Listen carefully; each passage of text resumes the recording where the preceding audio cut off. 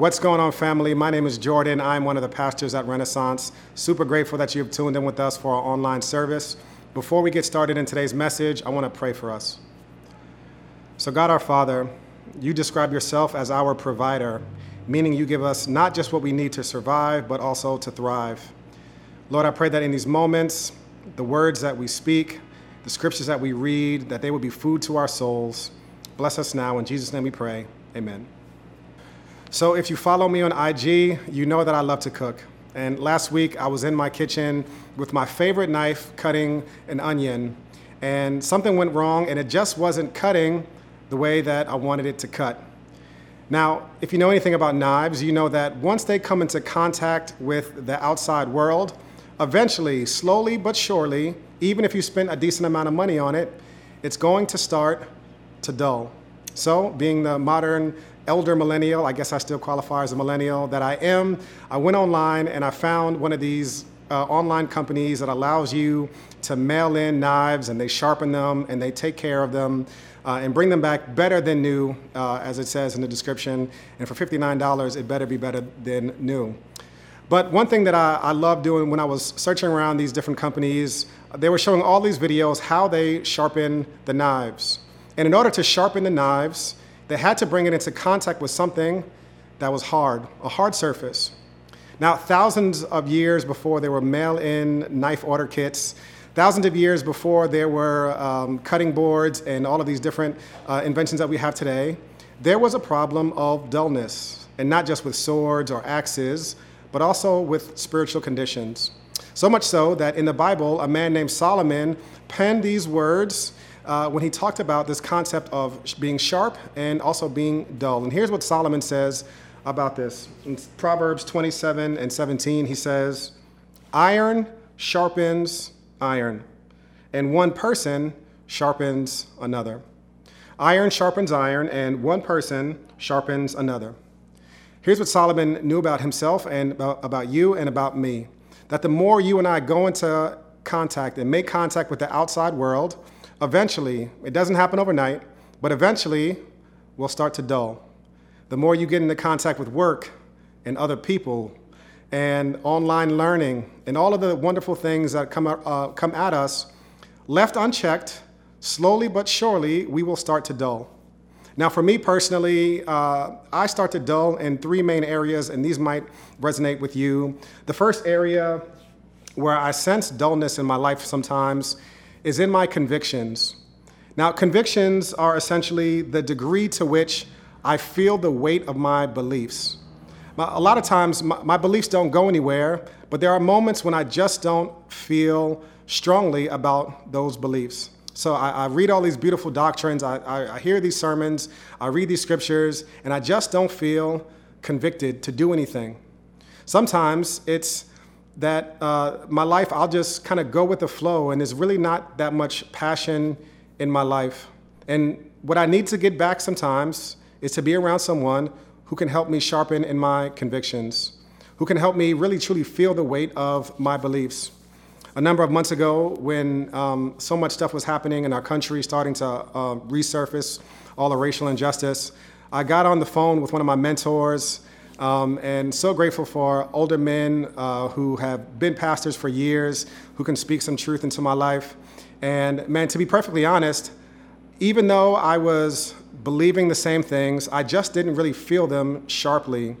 Things like I need to spend time in prayer and reading scripture, not just so I can stand here and preach a sermon to some cameras, but also so that I can truly be a child of God. And I got on the phone with my mentor, and he yelled at me for 45 minutes about I need to make sure that I am prioritizing spending personal time cultivating a deep inner life with Jesus, and that I would be a hypocrite if I would stand in front of you and preach a sermon, but I myself was going around and not really spending time bathing in God's word, really reflecting and chewing on scripture for myself. And to be quite honest, that moment was a turning point for me. I really felt a sharpness return to my convictions. Left to myself, I start to feel my convictions starting to dull. Now, a lot of people feel this very acutely when they move to a big city, or you move to New York, and maybe when you were at home, or maybe when you were in college, you had a group of people around you who kept you feeling the weight of your beliefs and kept you living a life where you lived by your convictions. And then you move away from those people. You move away from those friends. You move away from those family members. And slowly but surely, you start to feel your convictions dull to the point to where it doesn't really bother you to live a life that would have horrified you before. So one area I feel dullness in my life at times is in my convictions. Another area in my life where I certainly feel dullness sometimes is in my affection. Now, affection is basically, this is the warmth that I feel in my heart towards Jesus. And sometimes I'll be thinking about a scripture or something will hit me and it will truly warm my heart. And I'm not talking about just the emotion. I'm talking about the passion in which we follow after Jesus. If all of the gospel is true, that God has come to earth in the person of Jesus Christ, redeemed us from our sin by going to the cross on our behalf, wiped away our sins, raised in power and victory, he's done all that for us, then our lives should reflect a deep passion and a burning passion to live in life in pursuit of Jesus. And sometimes it's just not there. I don't really feel a warmth in my heart. I just kind of feel like I'm going through the motions. And I remember being at a community group one time and hearing someone in my community group just pray. And the sincerity of her prayer that night, it just awakened me. And it brought back the sharpness to the affection I had. Now here's a scripture that Jesus says in Matthew 15 and 18, where he talks about this concept of affection. And every time I read it, it just convicts me and really challenges me. And here's what Jesus says about that. He says, "These people honor me with their lips, but their hearts are far from me." This is what Jesus is saying. He's saying that you can have a relationship with him, or you can have a supposed relationship with him where with your mouth you say all the right things, but your heart is really far from him. So sometimes it's in my convictions, sometimes it's in my affections, and other times it's in my enthusiasm to do the things that God calls us to do. And sometimes, you just get caught going in the motions and you just don't feel like doing anything. You don't feel like doing anything different. I have a friend here. I don't want to start calling names of all the wonderful people at Renaissance because I would leave people out. But I was hanging out with a friend once who was really, really engaged and has been engaged for so long in anti-racism work. And her enthusiasm for it, she's not jaded. She's not mean for no reason. She's been in the game for decades. And her enthusiasm to truly do the work of justice just sharpens me. Me just simply being around her takes the dullness off of the edge of my life, and it gives me more enthusiasm to move forward. And scripture says that the remedy for you being dull in your convictions, your affection, or your enthusiasm is not just more discipline. It's not just listening to another sermon. It's not just waking up 15 minutes early, although all of these things are good in and of themselves. In order for us to be sharp, to feel the weight of our convictions and our beliefs, you and I need to be around not just any old person, but we need to be around iron. And we need to come into the proximity with the other people so that we can both be mutually strengthened and sharpened. Solomon was correct when he says, as iron sharpens iron, so one person sharpens another. Now, a number of months ago, we did a sermon series on the book of Philippians, and I earmarked this passage that we're going to be going through today from Philippians because it just stuck out to me so powerfully of a man named Paul. And Paul wrote almost about a half of the New Testament, and Paul had so much spiritual insight. He was such a mature person in faith, and yet he makes sure that he identifies the people in his life that God has used to push him in his faith, to strengthen him, to encourage him, to challenge him in so many different ways. Now, if it's true for Paul, it's certainly true for us as well. And here's the truth about our spiritual walks. Your walk with Jesus is personal, but it's not individual. It's personal for sure. There are decisions that you need to make. There are confessions that you need to make. You need to receive Christ personally, for sure. But your walk with God is not individual. If you're going to be a person with a razor-sharp edge of faith, you need to be around other iron to help sharpen you. Now, I want to turn to this passage of Scripture, and it shows us two things. One, it shows us what we need to be for other people, and it also shows us what we need from other people in the church. Now, one of the greatest challenges of any sermon, certainly a sermon where we're talking about gospel-centered community, is a lot of times we start to think about what other people need to be. Yeah, they need to do this, they need to do that, and there is certainly truth to that. But primarily, I want you thinking about you, and this is what you need to be in order for this community to flourish.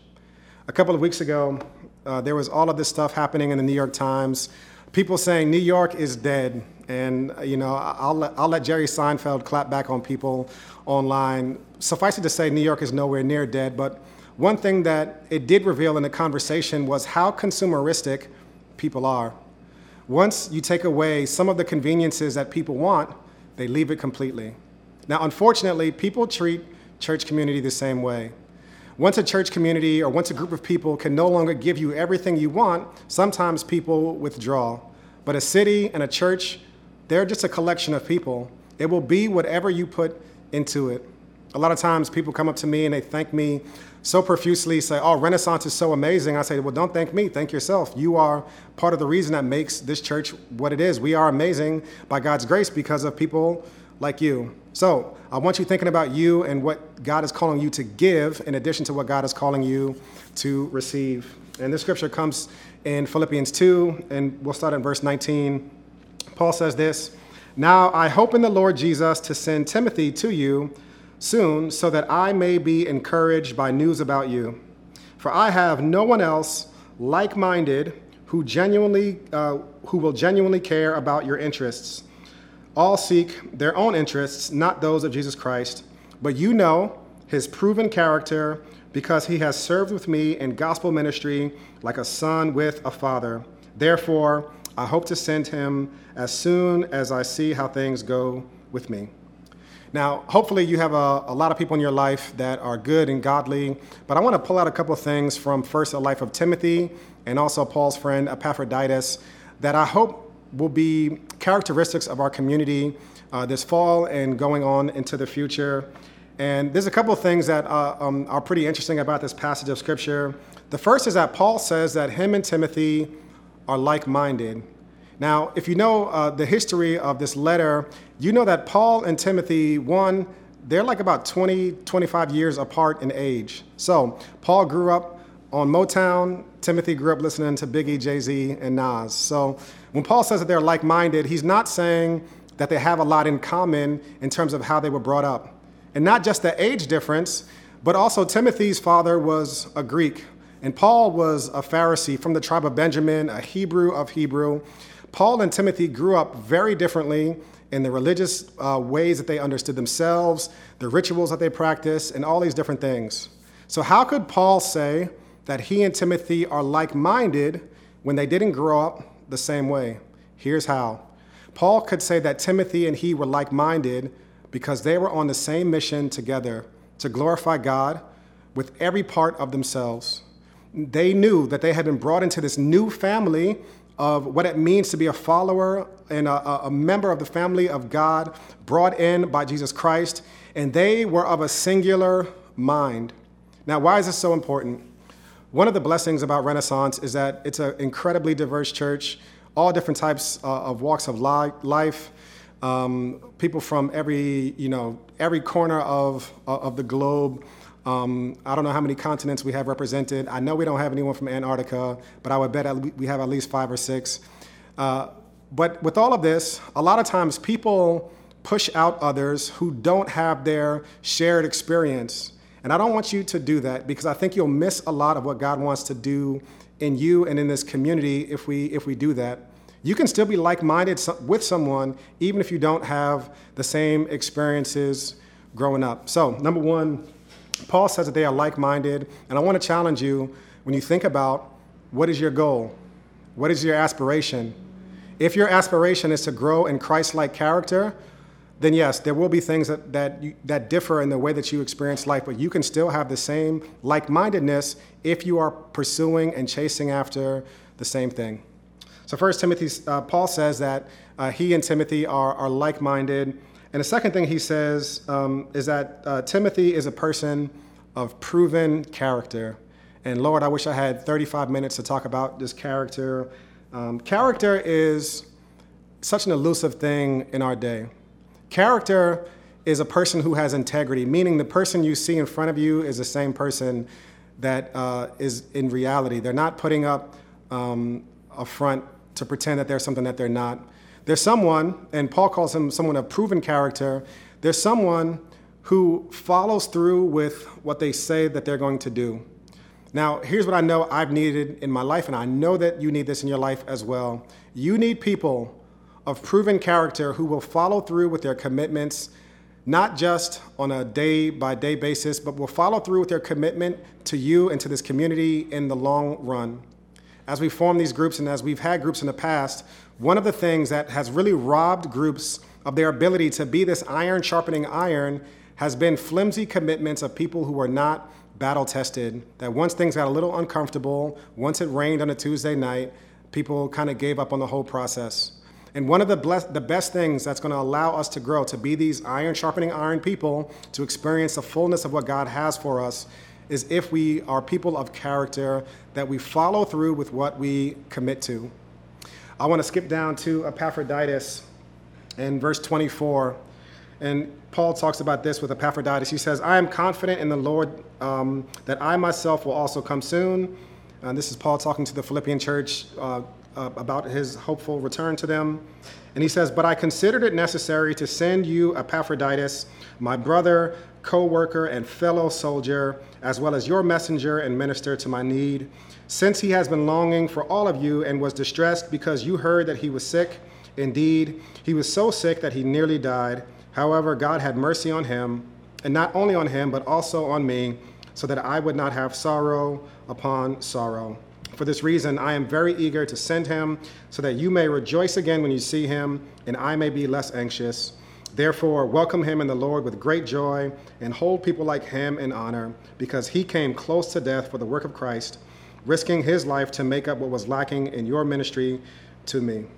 So Paul calls Epaphroditus his fellow soldier. Modern translations would say Epaphroditus is Paul's ride or die. Epaphroditus is the one that really risked his own safety and well-being for the furtherance of the cause of the gospel. And as a fellow soldier, he labored with Paul. He contended with Paul side by side. And these are the type of people that God is calling us to be, who are not just thinking about our own interests. This is what a fellow soldier does. You're not just thinking about your own interests, but you're thinking about the good of the unit. Now, in modern society, we have this really dirty word called submission that nobody wants to ever talk about. But submission is a beautiful biblical concept, which basically means trading in your independence for the good of the unit. I'm going to say that again. Submission is you trading in your independence for the good of the team, of the unit. Every sporting team knows this.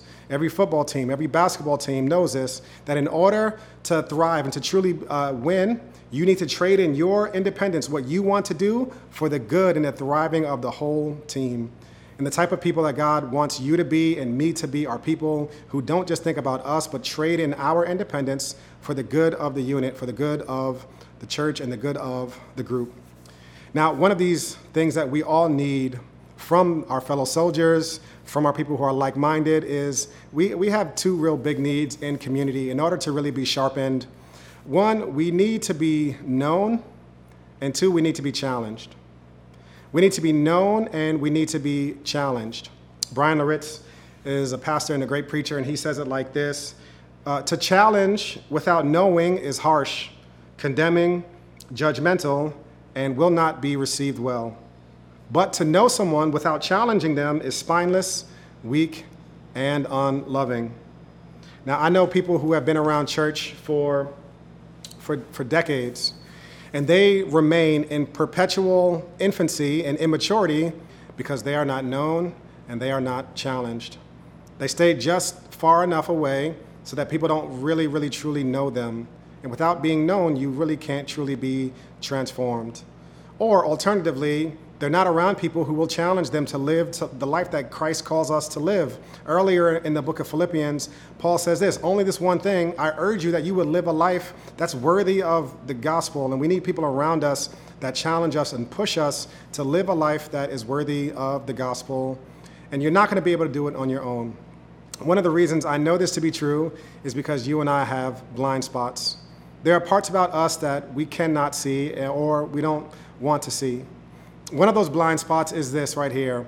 We tend to evaluate everybody else based on their actions, but we judge ourselves based off of our intentions. So for us, we give ourselves a lot of passes, and this is what I would have done if I got more sleep or if this happened. But everybody else, we judge them by their actions, and we're actually able to see clearly how a person is living. Years ago, my nephew was staying with us in our house, and every now and then he would leave something out, and I would suck my teeth and say, man, he's leaving this out or he's doing that. And one night I was doing the dishes, and I stopped up the sink to do the dishes, turned on the water, walked out, turned on the NBA game, and I heard a trickle. I sprinted in the kitchen, and the whole floor was flooded, so much so that there's actually a little bit of a dip in my kitchen, in my kitchen now. And had that been anybody else on the planet, I would have lost my mind. But for me, you know what? I had been tired. I was doing the dishes, first of all, which is in and of itself an amazing thing. I'm a great husband and a great dad, working all day, doing the dishes by night. By the end of the conversation I had with myself, I was ready to give myself an award just for being such a great person doing the dishes. But anybody else, I would have completely fried them. It's always grace for me, judgment for others. And that's because we tend to judge ourselves based on our intentions, and we judge other people based on their actions. And if you are not around people to be known and to be challenged, you're just going to be giving yourself free pass after free pass. Now, I know it's not easy to truly invest yourself in something, to truly fully be known, and also to be challenged. Nobody likes to be challenged. And I think it's for a number of reasons. I'll call these the killer P's, 3 different things that I think get in our way of being known and being challenged. The first is pain. Now, pain is that thing that happens in our lives that turns us inward, and it prevents us from wanting to open up, from thinking about other people, because it just tends to make us think about us. And we're not thinking about anybody else. We're not thinking about challenging anyone else. We're just thinking about ourselves. So pain is a big one that turns us and makes us focus on us. Another one is protection. Protection is, for some of you who have been around church for a little bit, where maybe once upon a time you did actually open up and you did allow yourself to be known, and maybe someone didn't treat your information with the care and integrity that they should have treated it with.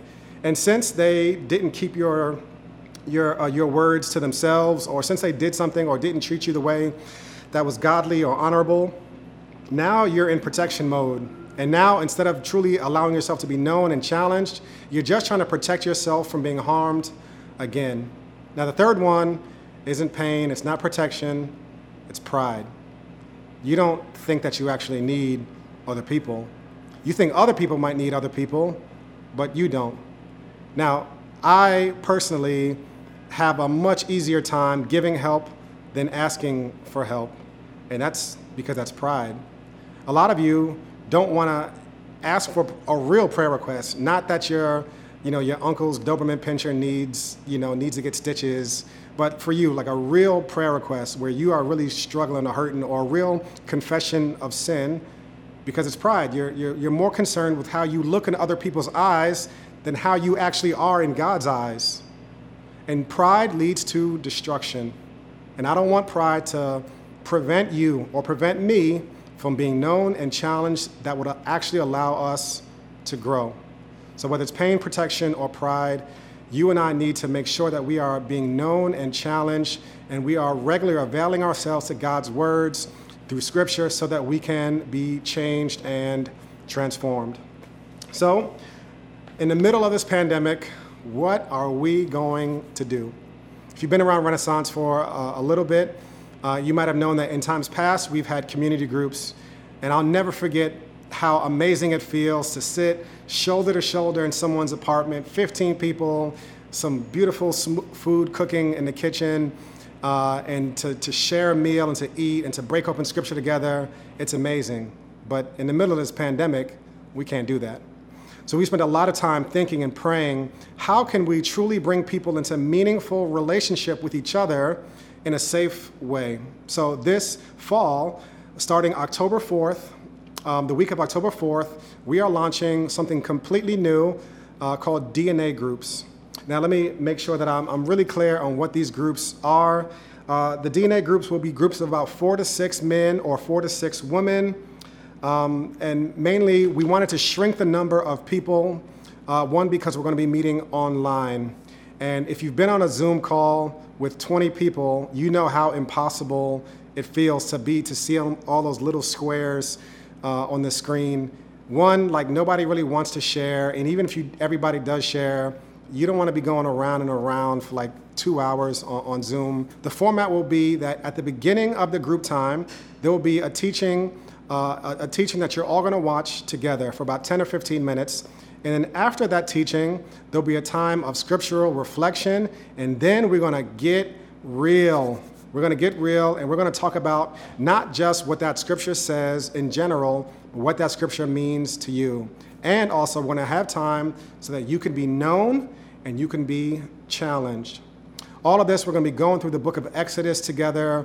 For the next number of months, we'll be going through the book of Exodus. And it's going to be a really, really rich time of engaging in the scripture, of knowing other people, of being challenged and challenging others to be the iron that sharpens iron so that we can have a razor-sharp edge of faith. Now, the honest engagement that we really hope to have is probably the biggest reason why we're separating men and women this semester for our DNA groups. And here's what I've just found over the past 6 years, that whenever you put men in a group with everybody, we hide. And our only chance, ladies, of being honest for 10 seconds is if you put us with a bunch of other men so that we can do that. And I've seen the same thing happen with the ladies as well. It's much easier to really be real in men-only groups and in women-only groups. So we're hoping that these are going to be really amazing. And here's what we need you to do. We need you to go to renaissancenyc.com/DNA and register for the group. There's a whole bunch of different days and times. Pick the one that you can commit to regularly. If you know right now you can't make a couple of weeks, do not pick that day. We're locking the group, so once you're in it, that's it. We're not letting people switch back and forth. We want you to commit to it and grow from it. So this is our DNA groups for this fall, and we're going to reevaluate everything in the spring, depending on how this pandemic is progressing or not. But it's our hope, and it's our prayer, and it's our goal that at the end of this time, you'll look back on your DNA group, and you'll say, I was iron to someone, or someone was iron to me. And if you tell the story of the last number of months of your faith journey, you would be sharper in your convictions, in your affection, and in your enthusiasm. Let me pray for us. Heavenly Father, I pray for this community of people. I pray for us, Lord. I pray that you would be the design architect of how the groups should be comprised. And Lord, that you would meet each and every person that comes to your group to be honest and to be vulnerable and to engage with the scripture, to engage with their brothers and their sisters so that we can be iron. Lord, I pray that this would sharpen us and refine us and make us more faithful followers of you. Lord, I pray that this would be a spark for so many of us, and I pray that we would be a spark to others who are needing it. Lord, give us wisdom in how we navigate these times, and give us passion so we can follow after you. We ask this in Jesus' name we pray. Amen and amen.